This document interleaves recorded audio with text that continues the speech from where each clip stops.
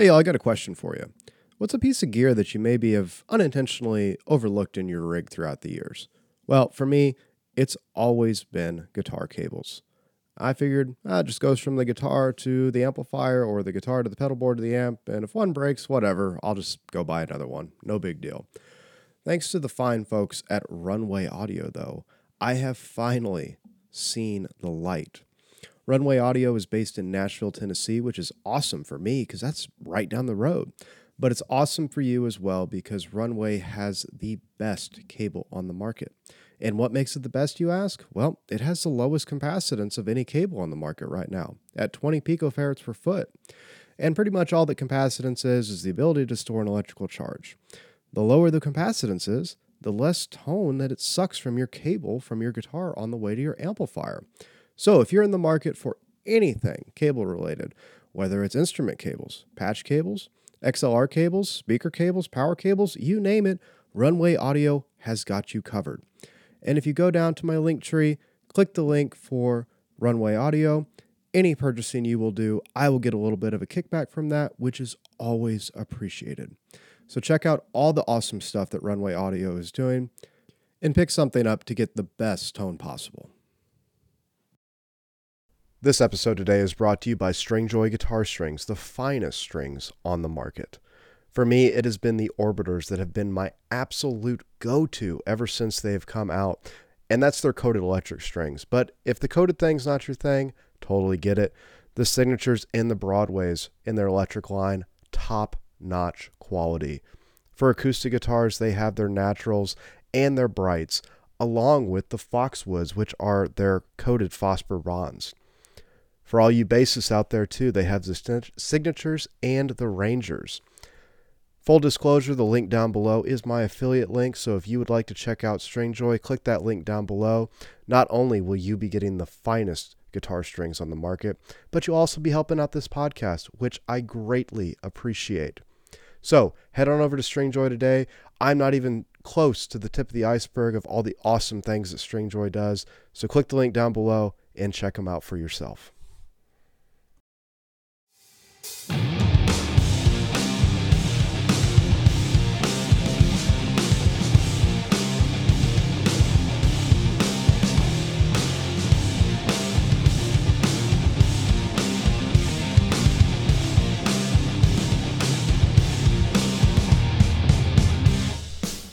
Welcome back to Man the Helm Podcast.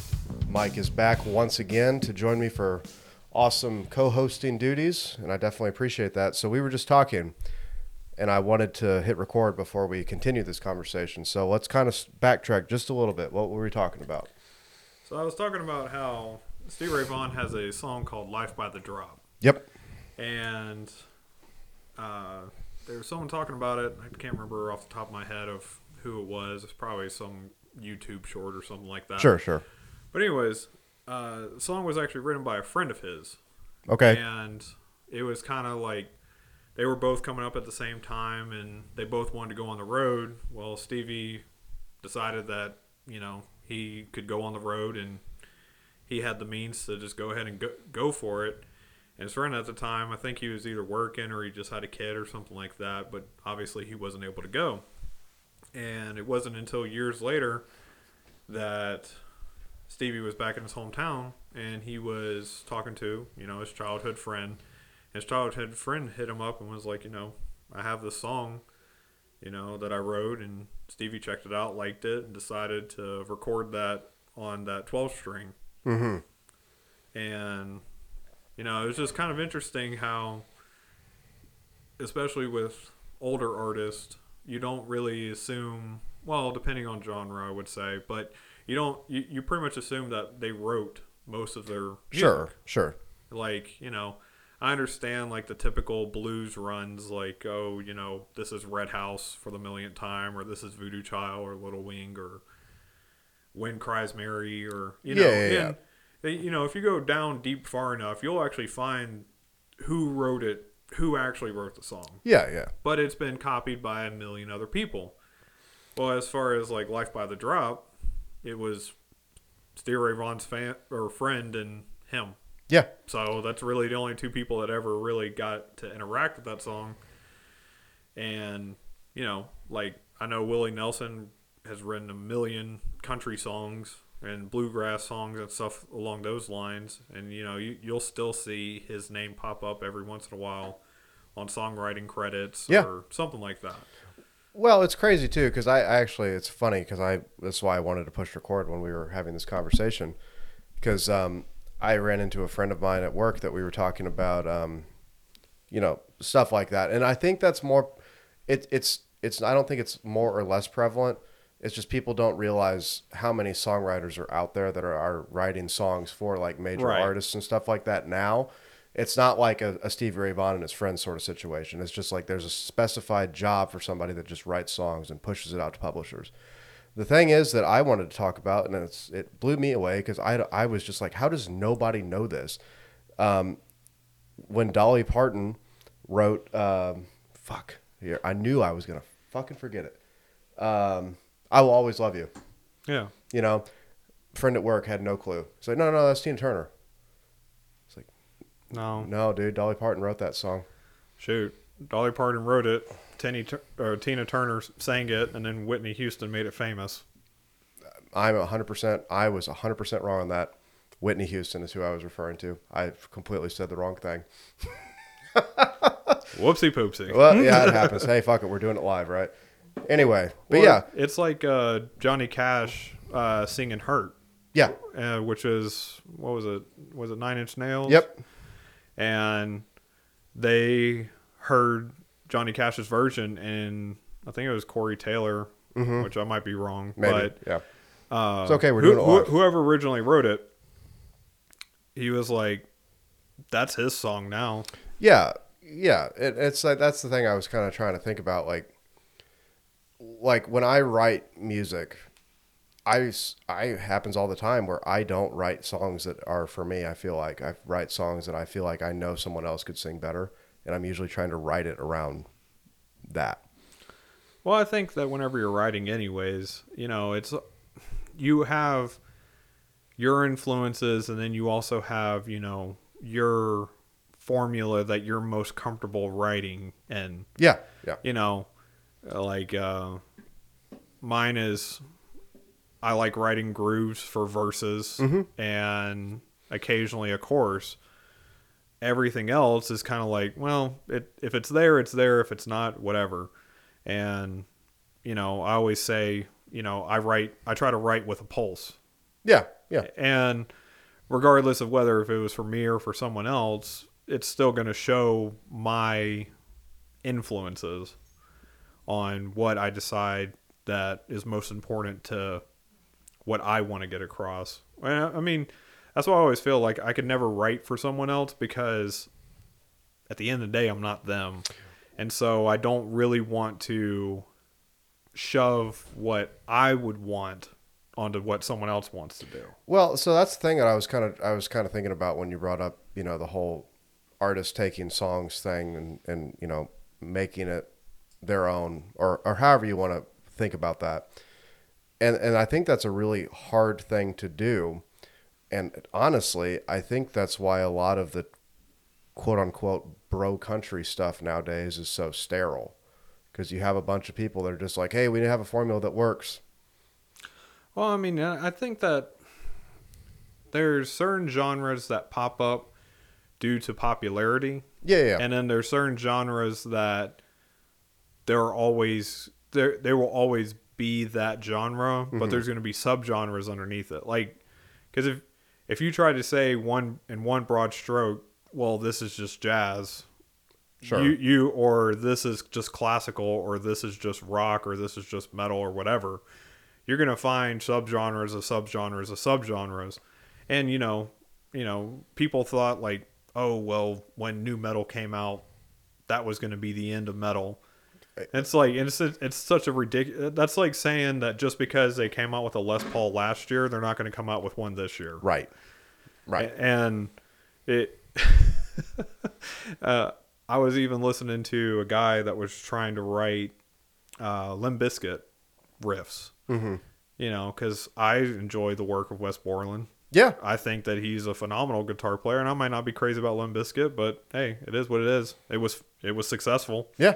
So it obviously did enough for us growing up in the early 2000s, listening to Rollin' and This Way, and you know, I don't know anyone that hasn't listened to at least some System of a Down, and you know, any Lithium, and like all those bands that were all during that time. Like everyone was into the skater craze. It is what it is. Yeah, Everyone had Vans and DCs, and you know, no one knew how to skate, but we all wore the same stuff. Or jump pants. Oh my god. See, that's the problem I ran into, man, because I was so down. Like I was in the skate culture more than the music culture, and then it's like I Right. had to like restart once I realized that playing guitar is, at least for me at the time, was a lot more cool than skateboarding. You know what I mean? Because all the music that I was listening to while I was skateboarding, I was seeing like the music videos for all this stuff, and I was like, oh, dude, that looks like way more fun. Yeah. And I kind of fucked myself up a few times, and I didn't want to do that anymore. So Well, I was about as, you know, athletic as then as I am now. So the only thing I could do on a skateboard was ride in one direction. yeah, see, that's the thing. I've said it before, man. Whenever I get like into something, it's like my hyper focus, and that's all I was doing. Yeah. So, and it's good, but it's also bad because then, you know, it neglects the other things that probably need to be important. But that's one of the things I told myself as a guitar player, and I'm wrapping this all up in a nice little bow because I swear I'm coming back around to how we started this, even from the skateboarding. Whenever I started playing guitar in high school and middle school and stuff like that, I could even see then that it was almost like competition-y still for some reason. Like you had like the Yeah. Yeah, to a certain degree. But here's the thing that I realized really early on, and I don't know if I intentionally did this or it was just like a subconscious thing. I realized that most people don't care how technically good you are at something. They want something to dance to groove to, and a melody they can hum. Well, yeah, and you know, and when I got to high school, I was immediately thrown into three very solid guitar players that are very solid guitar players Right. now. And, you know, I think that kind of humbled me really quick because, you know, it's kind of like you're the biggest one in the locker room Yeah, yeah. until you're not. Right, right. Look at me. Don't look at me. Never mind. But, you know, but I needed that at that time. Yeah. Because I always say, like, you know, if you surround yourself with better musicians than you are, then it'll make you a better musician because it gives you more drive in what you're doing. At least for me. I think that's a common trend with most, though, because, you know, regardless of what they're doing, whether it's they're doing the very technical, you know, shreddy Instagram licks or they're just songwriting, you're still wanting to hang out with people that are better at that craft, whatever that subcraft of the instrument is. You know what I mean? Well, I mean, you know, and I think at least back then, I don't know about you, but I had like 5 channels. Mm-hmm. So, I mean, there was no, you know, the coolest thing I ever got was an iPod. Yeah. And I had, you know, probably 4,000 songs at the time. Yeah. I thought I was big rolling. Oh, yeah. At the time you were. You know, having all the viruses on my computer Oh, from yeah. LimeWire and being horrified about all the crap that was on there. It's like, look, I just got the new System of a Down album. Never mind. That is not a System of a Down album. Yeah. Well, and I think that's one of those things especially when you're younger, you either do one of two things, and I think what you and I did was kind of follow that same sort of trajectory of being, because I was fortunate too to be surrounded by people that were better than me, but more on the, like I said, more on the songwriting side of things. And I think that's why I still gravitate towards writing, and I think that's why it's easier for me. It's harder for me to write a riff than it is for me to write a song. Yeah, and I'm the opposite. Because it's but easier see- for me to write a riff than it is for me to write a song.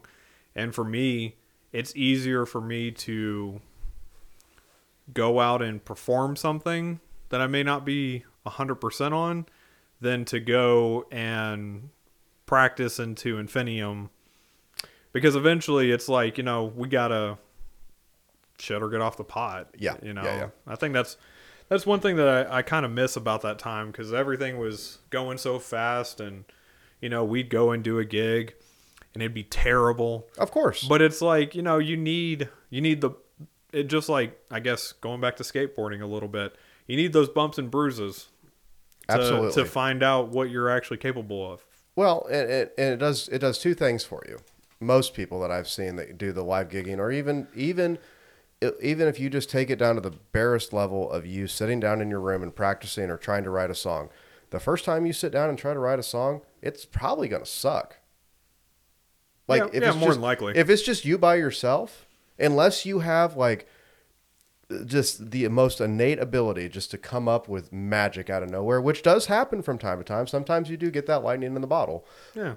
But I'll tell you, of all the songs I've written, I'm pretty happy with maybe 10, maybe. Yeah. You know what I mean?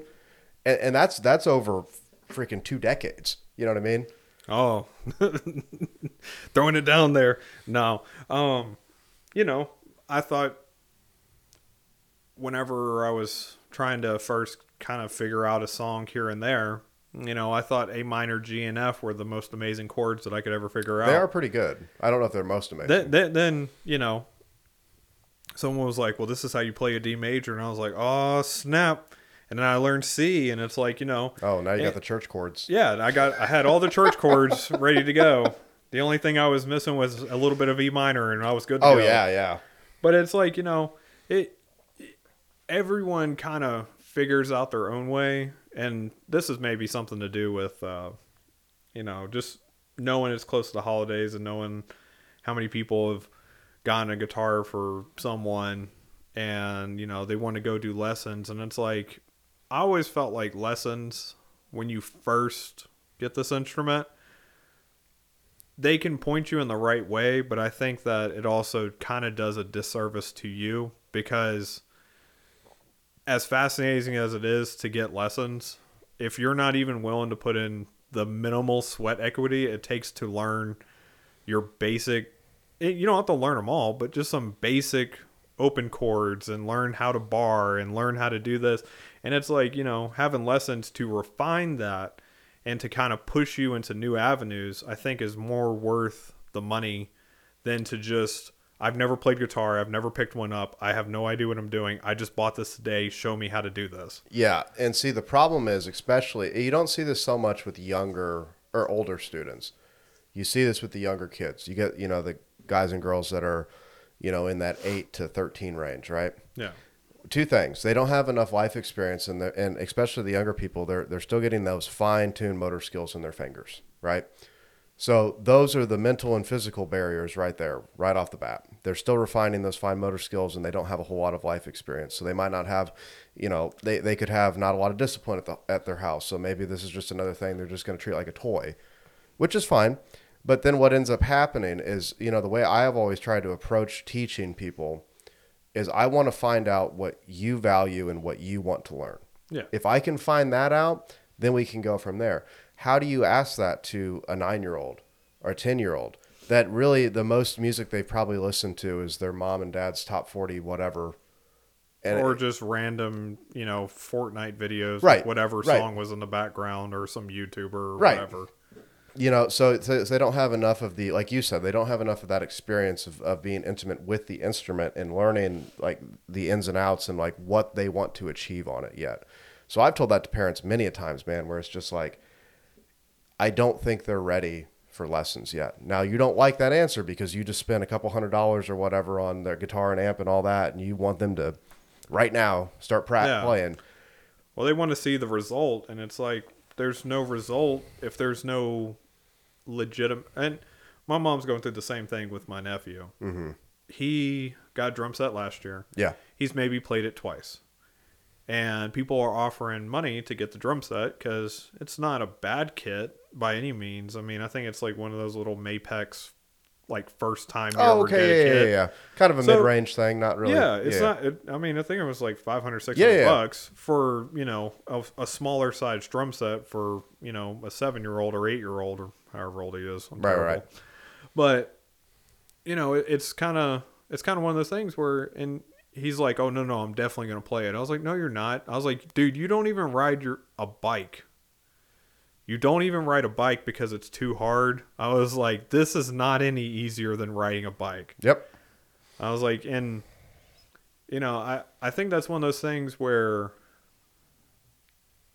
as much as teenagers and adults and everyone else can do the same thing, I think that being a teenager kind of focuses you in on certain things. Yeah. And that's whenever I think that people really need to find what their hobby is, what their passion is. Mm-hmm. Because then whenever you get to college age and beyond, it kind of can help you focus on what you want to do. And I mean, if guitar is not for you, then guitar wasn't for you. Maybe auto shop or woodworking or, playing video games or making video games or coding or whatever the hell. Mm-hmm. Like it's, whatever you like to do is what you like to do. There's not a lot of people that will end up playing an instrument proficiently, and there's not a lot of people that ever will join the military. It's two separate things, but it's still, a small amount of people. Yeah. Well, and it's one of those things. You can talk to anybody, and there's something that they are extremely passionate about. It doesn't matter what it is, but there's something that they're extremely passionate about. And if that's not the music thing for you, I've talked to students about that because they almost feel discouraged. And I don't know where it's coming from. Maybe it's from them. Maybe it's from the parents that are pressuring them to do it. But my biggest thing is, it's just like, man, this is supposed to be fun. This is supposed to be something you enjoy to do. If you don't enjoy doing it, we can still do this as a hobby. If that's what you want to do. Not everyone is going to be the next Tony Iommi. Well, but there's no reason in you stressing out about this, man. Yeah. Like you not being proficient on the instrument, if it's not something you enjoy doing, then it's not something you enjoy doing. Well, I think that there's also so many more eyes out there now. Sure. That, they'll have them on like the morning talk shows, or they'll have them on some random video where it's like some 8-year-old kid that can shred out of their mind. Well, sure. Yeah. And it's like, yeah, but you know how often that happens? It literally happened that time and maybe a couple other times. But it's so small in the average people. The average amount of people will never be a virtuoso like that. But that's literally hours and hours and years and days and months and everything else, every other way to calculate time of dedication to that instrument. It doesn't matter if it's an 8-year-old or if it's a 32-year-old. If you see somebody extremely proficient at anything, they have put, like you said, that sweat equity into whatever that thing is and have sat by themselves learning whatever it is to be that proficient. I do believe that there is a certain level of natural talent that people are born with. You have people that have a natural sense of rhythm, or they have a natural ear for hearing pitch. You know what I mean? Yes, that is definitely a thing. They still aren't just born being able to be a virtuosic, I guess, player. You know what I mean? Yeah, one of those. We're going to go with one of those. Disregard. But no, there's still those, like you said, years of sitting, playing, learning, getting, that 10,000 hours under your belt with that thing. And like I said, just because you can't do this doesn't mean that, oh, you suck. No. It's like that.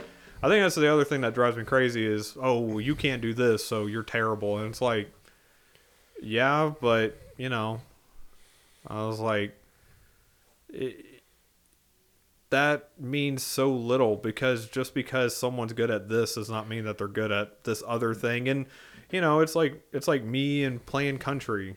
It's probably never going to happen. I've learned a couple things, but am I ever going to go down to Nashville and, bring out my Brad Paisley? No. Like, it's just not in the cards, and it's not anything against Brad Paisley. It's not any against anyone that can do that chicken picking stuff. It's just not your thing. It's not my thing, and my hand looks at me like, this is the second worst thing you've ever done with me. But other than that, that's not a bad thing, right? Anyway, gotta quickly divert from that one. No, but that's what, That's what I hate when, I hear people say, well, you suck if you don't do this. It's the same thing with gear. It's like, oh, that thing sucks. Well, for you, yeah, it might, but for me, no. It's very useful and effective. The hybrid picking for me, now that I've actually like hammered it out and really practiced it, I can't stop doing it just because it's so much more economical for my right hand now to be Yeah. able to pick like that. Whether it's rhythm stuff or solos, it doesn't matter. But that's the thing. And once again, you're a product of your environment, right? So if you are consuming music that utilizes hybrid picking, most Yeah. likely you're going to start hybrid picking. Yeah. If you're consuming music that is just shreddy legato sweeping taps, you're probably going to be doing that. And that's the hardest thing, I think, like we were talking about earlier with kids, is they see that on the internet now because it's just a flood of information they get whenever they get on any social media. You type in guitar player and you're going to see some just insanity that just happens. You know what I mean? Well, it's like, I know when I was in AIT, I was watching a lot of Cole Rowland's videos. I'm not familiar with him. Absolutely ridiculously good guitar player. Okay. I mean, like the covers that he does, and I was like, it's probably a good thing towards his, person that does mixing and stuff like that, but it's absolutely like beautiful amount of playing. Oh, okay. Cool. I'll have to check it out. And, What did you say his name was? Cole Rowland. Okay. Yeah. Yeah. Kind of like Roland amps, except I think there's an extra L. Okay. Fair enough. But, watching his videos, in my mind, I'm like, well, and I'm 26 at the time. Mm-hmm. And I was like, well, I'm never going to be able to do that stuff. And it's like, now I'm 30 and I still can't. But it's not anything against me to not be able to play the stuff that he wants to play because I'm not interested in learning Dragon Force. Right. Well, we've beat this dead horse a million times, but I'm just going to say it again. Just as long as you're authentic to what you want to do, that's what is the most that matters in any creative endeavor, regardless if it's music or anything. Just being authentic to what you want to do. That's the thing. I just don't understand this thought process, and I'm probably going to make everybody that's guilty of this mad by calling it how it is right now. But it's the people that aren't doing anything that say that. The people that are just bedroom players. Sometimes not even that. So whenever, like, if you're a younger guy listening to this and you see this kind of like, oh, you're not playing, you missed this note because you didn't do X, Y, and Z, and this sucks because the tone's all wrong. Do not pay any attention to that shit because those people are just out there to troll. That's all they're doing. This actually segues really nicely, talking about social media and music, right? I was watching a thing on YouTube about how like short form content is destroying like music, so to speak. And I'm paraphrasing, being very general with this. But what I want to talk about is like being in a band or being an artist right now. I see so many people releasing just singles. And just singles and just singles and just singles. No albums and stuff like that. Well, here's the thing. I have a problem with that, right? The singles I 100% get because you get something out in front of your audience every month, every 3 months, whatever the cycle is that you push a single out, right? But for me, in the music that I consume, I want to hear a cumulative album of what you did for the past year or year and a half, 2 years. You know what I mean? Like that's what I want to hear from an artist. Well, and I think this partially plays into just the state of where music is as a whole. Sure. And it is a competition of who can do what faster. Who can throw out as many single items as possible to capture the widest net. Because you see it with rap all the time because I do enjoy rap and I do enjoy several rappers. You're not going to see Nicki Minaj or even Lil Wayne on my list, but I do enjoy Nas. I do enjoy Joyner Lucas. I do enjoy a little bit of Anderson .Paak and J. Cole and right. Kendrick Lamar. So and as far as what I see now more than ever is here's a single, and if that single drives the needle 1,000% forward, or it drops the needle off a cliff, you know, there's really only so much money that is going to be involved in it. And it's it's the same thing as, not to make it too political, but it's the same thing as the news. Because if I can sell you this, but you will only consume it if it is as burning hot as possible, then I'm only going to piecemeal it to you one thing at a time. That's fair. I'm going to put something on and I'm going to talk about it for 24 hours, 72 hours, 3 weeks. And then I'm going to give you the next bit. Yeah. And then I'm going to give you the next bit. And that is what we've decided as relatively, as far as America goes. I can't speak for other countries because I don't live there and I don't know everyone across the planet. But as far as like American culture, that is what we're driving for. We're driving for the thing that we want at the time right now. Mm-hmm. It's the same thing we do with Amazon. It's the same thing that we do with any other type of ordering service, delivery service, streaming service. It is the thing that is there right in front of me right now is what I'm going to listen to. And if, some of these fantastic musicians like Andy Wood or, as far as Bassland, because I still follow that pretty well, was it Charles Berthoud? Oh, okay, yeah.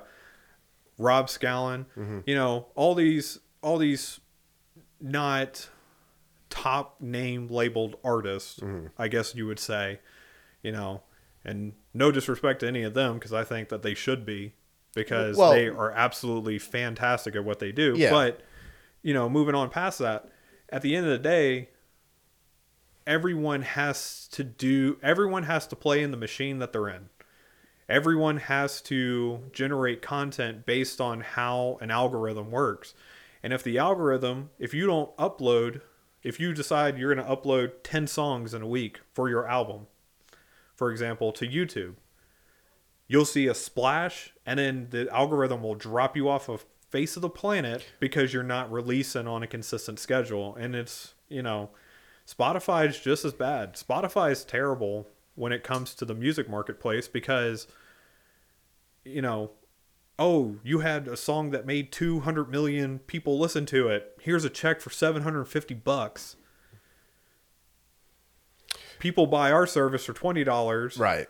And, and so why would I put out an album when I can piecemeal it and make that $750 each time that I give you a song? Or $7,000 or $5,000 or however much that they're paying nowadays, because I know it's garbage most of the time, unless you hit like a certain threshold. But if I can give you one piece of a pie and keep the rest of the pie for later and give you another piece and give you another piece, and that's going to keep you satisfied, I have no reason to do anything different. So my only concern with this, though, is how cyclical history is, right? Because everybody starts... In what way? Well, it's just like trends come back. Well, of course. Right. I mean, people are starting to buy vinyl at crazy numbers. That's what I was just about to say. Vinyl cassettes, stuff like that. I've seen 8-tracks go for $1,000. Now, obviously, I would never record an album to tape and sell it, but that's just me. I'm going to do... My next album is going to be only on 8 tracks. Okay, cool. Hey, man, I'm looking forward to it then. It's good stuff. But no, like... I'm more thinking like from a personal perspective, or not personal perspective, like, but an individual perspective, right? Because if you get so used to just putting out tiny bits, which in this world right now, yes, that's what you have to do. You have to be consistent and you have to post every day. Now, you don't have to post a song every day, but you have to have some sort of content that's out every day that's supporting what you're doing. My only thing is I'm trying to think like long term, and I don't think it'll ever come back to the way it used to be as far as how people bought albums. Well, no. Technology never regresses. Right. But I'm worried that like whenever you sit and you listen to your favorite artist, you're not going to have like, I don't know, man. Like I used to love getting vinyls or getting CDs and being able to flip through everything and see like the pictures and see. Well, see the album artwork, see Right. who did what. Oh Yeah. man, like I'm gonna check out this, and that's what I used to do that on like single acts. Yeah. I would see, oh, this person played bass, this person played guitar, and I would go and look them up and see what else that they've done, or see what else, see what their solo stuff is. Right. And it's like, I found a lot of great artists that way. Yeah. And it's like, but, you could say the same thing from the recording side to the distribution side to how music is created. AI drums Sure. or MIDI drums are far more prevalent now than ever. Yeah. Will it ever replace a drummer? No. But does it replace a drummer a lot more? Yes. Oh, well, and yeah. it's the same thing with any type of musical instrument. Like 90%, if I can write it in MIDI and it takes me 3 hours to write instead of paying you $500, I'll take 3 hours and write it in MIDI before I pay you $500. No, for sure.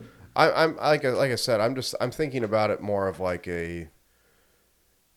I feel like if this is something you wanted to get into, you're just like, you're almost, and maybe this is just my own bias coming in, it probably is, but you're almost like selling yourself short, only thinking about like, okay, I'm going to write this song, I'm going to release it. I'm going to write this song and I'm going to release it. I'm going to write this song and I'm going to release it. You know what I mean? Yeah. Like it just, Well, I mean, you can do it any way you really want. You could release an album and then release the songs individually. Yeah, sure, also. sure.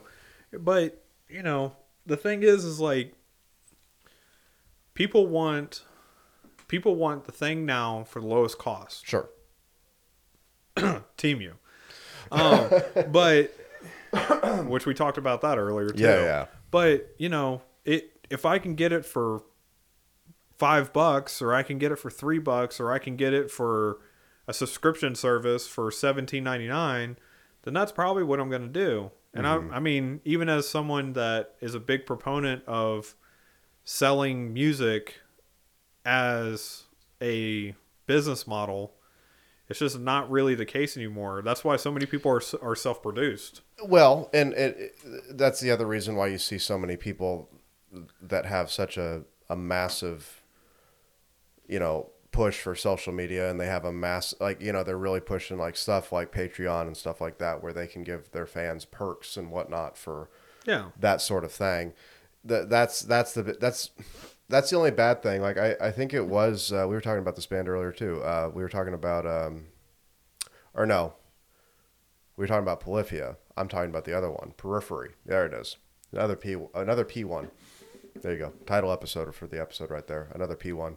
The P word. The P word. There you go. But no, they broke down like how the band makes money, and it's like a 6 revenue stream thing. You know what I mean?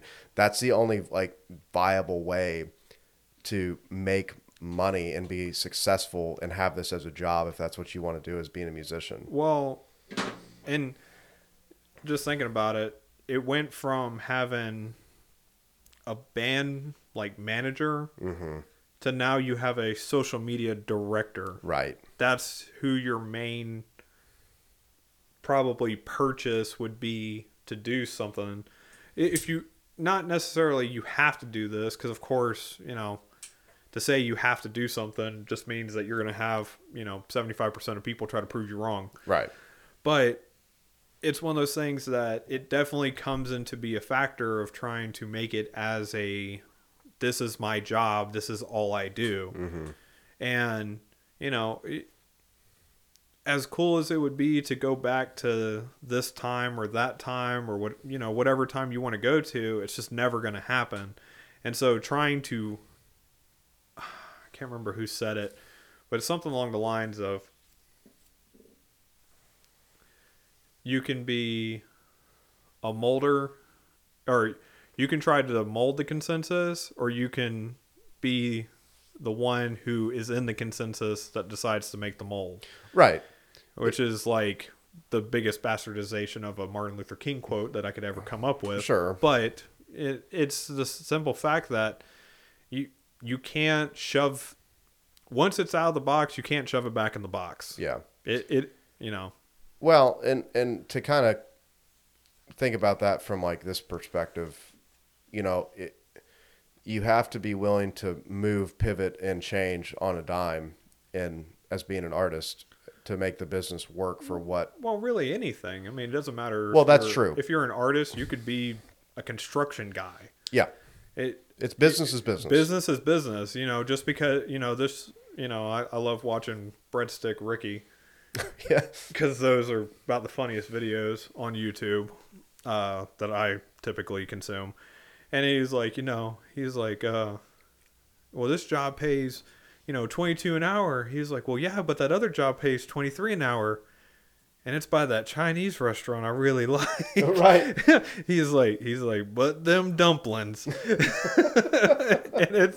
it's just one of those things where, the highest price is going to win. And if I can have Patreon and I can have my music distributed on SoundCloud or Spotify or whatever, and I can make a decent enough living doing what I'm doing, then that's probably where I'm going to end up in.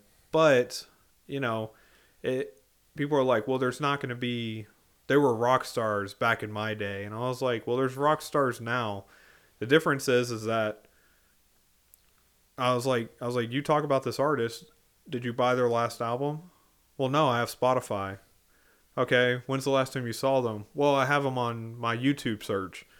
Okay, do you have any of their band merch? Well, I found this thing on Amazon from mythreads.temu or whatever it is. Yeah. It's some third party company that's just taking stuff because they know that the chances of them actually trying to fight it, they'll just dissolve the company, quote unquote. Yeah. I'm trying to give quotes to a microphone. It's good podcasting right there. But they'll just dissolve that and come up as some other company. They don't care, and it's like, if you want to support a band, then go support the band. Yeah, that I was just about to say that, man. Like even at the lower levels, right? Like I always love seeing stuff on my local, social media feeds about support local music, and then you go to a local show, and where's everybody at, man? Yeah, you know what I mean? It's like, and I think like you have a chance at open mic nights to not only refine your craft, but you have a definitive chance on finding a fan of your craft. Sure. And I've gone and I've seen a band and I was very impressed with what they do. And then when I asked, like, hey, do you have like a page? Do you have this? Do you have that? Well, nah, we don't do that. It's like, okay, well then you're never going to remember. I'm never going to see you ever again, and I can't listen to your original music with no original music to have. Right. And it's like, and I've had the inverse where, they practically want to put a bumper sticker on your forehead and go, you're a fan of me. It's like, yeah, I was till I met y'all. Yeah, well, like you said, like supporting music, that's like if you see a band, the best way to support them isn't to save them on a Spotify playlist. The best way to support them is to go see them. The best way to support them is when you go see them is to buy a t-shirt or buy a CD or not a CD, some more merch. Sorry, I'm showing my age there with CDs. I know we don't have CDs anymore, but but no, like you're buying something physically at the venue from the band. And, I've had people that, when I've been in bands that sold merch, you know what I mean? That's the first thing that, the assholes in the crowd that are not very prevalent. It's like, oh, I'm not paying $25 for a t-shirt. It's like, really? Because I'm sure you bought that t-shirt at Walmart for at least 20. Or, the 3 beers that you got from the bar for $50. Right. And different folks, different strokes, but at the end of the day, like, and to a number of degree, I can't sit there and say that I'm not just as guilty or me too. A bit hypocritical in what 100%. I'm saying. And it's like, it you can have all the self-reflection in the world, but I guarantee if I came up to you on a street corner asking for $5 for my mixtape, you know, you'd be like, yeah, here's $5 to get the hell away from me. Well, funny story about that. When I was in New York, man, I had people buying mixtapes, and I talked to one of the guys, and I just told him, I was like, man, I don't have a Walkman. Yeah. Like, you're selling cassettes to me. Like, that's awesome. I'm happy you're trying to get your music out there. And I had a legit conversation with him about that. And I talked to him about, like, where can I find you online? Where can I do this? Where can I do that? And, he's like, no, man, this is just, you got to hear the music. I was like, I want to hear the music. Where can I find you online? It's not like I'm trying to, like, say I don't want to hear your music. It's just, you're giving me. What's an easier way to digest what makes you an artist? Right. You're giving me a tangible piece of material that I can't utilize. Yeah, you can't even go to a Radio Shack and go get I that. might maybe be able to find one of those crazy, like, I can't remember what it was. Probably end up having to go to a yard sale or That's what I'm eBay or saying. something like that. And it's like, I'm not gonna go through an extra logistical hurdle to hear a tape. Right. Well, when we live in the day and age in which we do, and everything can be online, and you should be marketing yourself online. I'm not saying that the grassroots thing, where you getting out on the street and trying to talk to people, doesn't work, because I'm sure it works to a certain extent. The problem is, like you just said, you're giving me something that I can't utilize. Yeah. Well, I mean, this is always one of the most frustrating things, because you can go around and around with this conversation. I mean, it really just is the fact that when we live in today's age, that this is what we're going to have to deal with. And it doesn't matter whether you're a multi-platinum artist or you're some Joe Schmo dude on the street in New York City. Yeah, at the end of the day, everyone's going through the same thing. And as far that's why you have these fan clubs that follow these artists around, like Taylor Swift. That's just the easiest reference. And that's great for her. I feel happy for her, because, I know I was checking out all the legal battles that she was having whenever she first was trying to break away from that label. Yeah. It was ridiculous.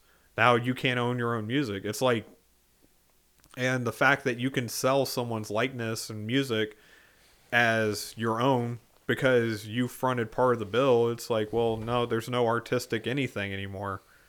It's like finding out that, Shaq owns Elvis's and Michael Jackson's likeness and royalties. Why does Shaq own that? There's really no reason other than the fact that he found out that you could buy it and he started buying them up. And, good on him. It's not like Icy Hot and the General were ever going to pay out forever. But at the end of the day, it's like, it's just a weird factoid. Oh, dude, that got me good, man. Yeah. Oh. And Papa John's. And was he a Papa John's guy? Well, he is now. Oh, he is now? Well, I mean, the previous guy dropped the N-word and they dropped him. Oh, well, that's fair. At least it wasn't like a Subway debacle. Well, no, but when you're literally the Papa John of Papa John's, hate to see it. Well, eventually people show their true colors, I suppose. Anyway, moving away swiftly from those conversations. Incredible examples of human kindness. Yeah. But and again, to just parrot it again, there's no right and wrong way. There is a path, the path that has been most traveled. Yeah. Here's the thing, and this is a piece of advice from the glorious wisdom of Josh Scott. Okay. And now this is pertaining to pedal companies and smaller builders, asking them like what he did to be successful, but you can utilize this for anything that you're trying to do. And if you want to make it in the industry or whatever it is you're trying to make it in, just stick around. Yeah. Just stick around. Now, does that mean you're going to be a superstar? Does that mean you're going to be a world-renowned pedal builder? Does that mean you're going to be at the pinnacle peak of whatever that industry is? Maybe. Maybe not. Probably not. Probably not. Let's be realistic. But the likelihood of you being able to make money and thrive in that environment is still reasonably available. Now, you being at the top is kind of, I mean, who cares really? Because if you get to the top, there's only one place to go from there. You know, I mean, you're just To the topper. the topper, the more higher, the much more gooder area. Yeah. But no, like that's the thing. That's one of the things that I've always said whenever I get discouraged. Because, dude, I'm not going to lie. I've got discouraged off social media numbers. I used to pay attention to the numbers way too much, man. I was worried about how many likes, how many downloads I had for podcasts. I was worried about, you know, how come I put all this work into this video and it didn't do anything? You know what I mean? Yeah. And it's a completely normal thing to do. Two things that helped me were, one, not paying attention to that shit anymore and just doing what I like to do and having a good time. Well, yeah. And two, sticking around. Eventually, something will happen. And whether that eventually is next week, I highly doubt it, or if it's 2 years from now, something eventually will pop off. And, you know, like the conversation we had a few weeks ago, saying yes to everything, making sure that you're available for whatever comes your way. You know, just simple things like that. Well, I mean, and, you know, again, there's only so much room at a certain level. Yeah. Yeah. And there's only so many companies and so many advertisement and, you know, whatever that's going to be willing to work with you as far as what you're willing to say yes to. And it goes for the same of bands that need so and so and on this day and this thing, and, you know, but again, any experience that you can get that makes it's going to make the next thing even better. Yeah, for sure. You know, you have to have, it's not just sweat equity in your instrument, sweat equity in learning what you want to do with this instrument. If you want to be a solo act, if you want to play in a band, if you just want to hang out and play in your room, you know, there's nothing wrong with any of those avenues, but you got to learn from the people that know best. And if you sit there and you're watching a video or listening to, you know, a podcast, for example, and going, oh, well, this is why I'm going to do this. It's like, I mean, cool, but it's not tangible. Yeah. You know, this is a one-way conversation right now. There's no tangible advice to give someone, especially not being at that area. Well, yeah. And that, I mean, I think that's why I like that. Just be there, or whatever Josh Scott said of, you know, just stick around. That's the most general advice that most people probably wouldn't like, but it literally fits for any circumstance that you could possibly have. I'm sorry, I wasn't ignoring you for all the podcast listeners. I was looking at my phone for a second. I was seeing what date this was going to come out. It's going to come out on the 1st. So if you're listening to this, it's the 1st of January. If you're listening to this way in the future, whatever date you're listening to this. But I thought it would be cool to kind of wrap this episode up is, what are your goals for 2024? I would, at least for me, I would like to have something tangible that I have written to be able to listen to on some form of, not necessarily just streaming platform, but just some type of platform that I can, you know, even if it's just recordings on my phone, just something I can actually listen to and actually go, that's me. Getting healthier, because this stupid, for anyone that doesn't know, I have a neurological disorder, and I have it's been a year and 2 months now since it happened.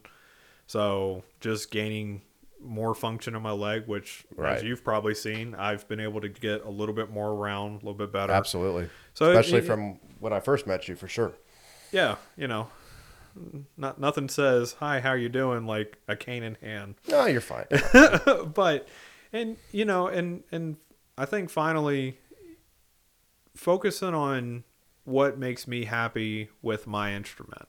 Yeah. I spent way too much time this year, and even a little bit of last year, trying to make it work with what someone else someone else's idea and someone else's preference on how this thing should go. And it's like, I'm starting to get to a point where it's not even so much standing up for myself. It's just saying what needs to be said at the beginning. Oh, for sure. Instead of trying to fix it For sure. after the fact. For sure. What about you? So I kind of said this when I first heard it, but it was kind of like mid last year, and I didn't take this very seriously. But trying to become a more complete musician. And what I mean by that is being a better communicator between, every instrument I can think of. Not just like the core instruments of like a rock band, like not just drums, bass, and, being able to articulate to people musical ideas, not only with the instrument, but speaking it as well. Right. If I'm in a situation where I need insert oddball instrument that I'm not used to playing with, a tuba. You know what I mean? Being able to articulate to I'll that. bring you the hurdy-gurdy. I don't want that. I was just using an example. I don't want it. On top of that, like one of my favorite things from when I was in the military, what was said to me many times is selection is an ongoing event. So whenever I think I get to a point that I'm happy with, I immediately learn something. I'm just continually pushing myself to make myself a better guitar player specifically. And being more present online, especially. But you know what I mean? That's probably my top three. So more complete musician, becoming a better guitar player specifically for the instrument, and then just being more present. Yeah, and like I said, I think that's always the hardest part. The hardest part is being able to deal with that machine. Yeah. Well, and it's like we kind of talked about like at the beginning, with Stevie and his friend, how, Stevie was in a situation where he could go on the road. He could do, go chase that dragon, you know what I mean? His friend, had other responsibilities. So it's like this constant balancing act, right? I got the 9 to 5 with the wife and kids, but I also got this, and this takes up a lot of time. And if I take too much time for the band and music stuff, now I'm neglecting the wife and kids. But if I neglect the band stuff, it's a weird balancing act. Well, it's just like anyone else, regardless of whether you're stocked up, with kids, wife, responsibilities, regardless of what those responsibilities are.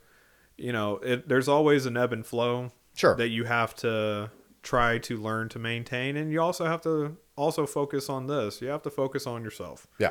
You have to focus on what's going to make you better, not just in just your instrument, but in life. Like, Yeah. I always say, like, if you're not trying to learn something, Yeah. you're doing yourself a disservice. Mm-hmm. For sure. Well, I think that's a good way to wrap it up, man. So we'll touch base in a year and see how well we did with all this crap. January 2nd. Dun, dun. Yeah, I know, right? I'm a worse musician now. Yeah, I just completely stopped playing guitar, actually. So I sold everything, Yeah. including the wife and kids. Oh, yeah, there you go. I'm just on my own now. Only kept a couple microphones and an audio interface. Well, I'm sitting in New York right now selling 8-track tapes. Hey, yep, that's what I'll be. But hey, for all you guys, I hope you guys come up with your own little, I don't want to call them resolutions because I don't like the word resolutions, but I hope you come up with some goals for 2024. I hope you stick with them. And like I said, just stick around. That's all that I would say. If any life goal you have, that's the biggest driver for me. But that being said, thanks once again, Mike. Oh, no problem. And we will check you guys next week on Man the Helm Podcast.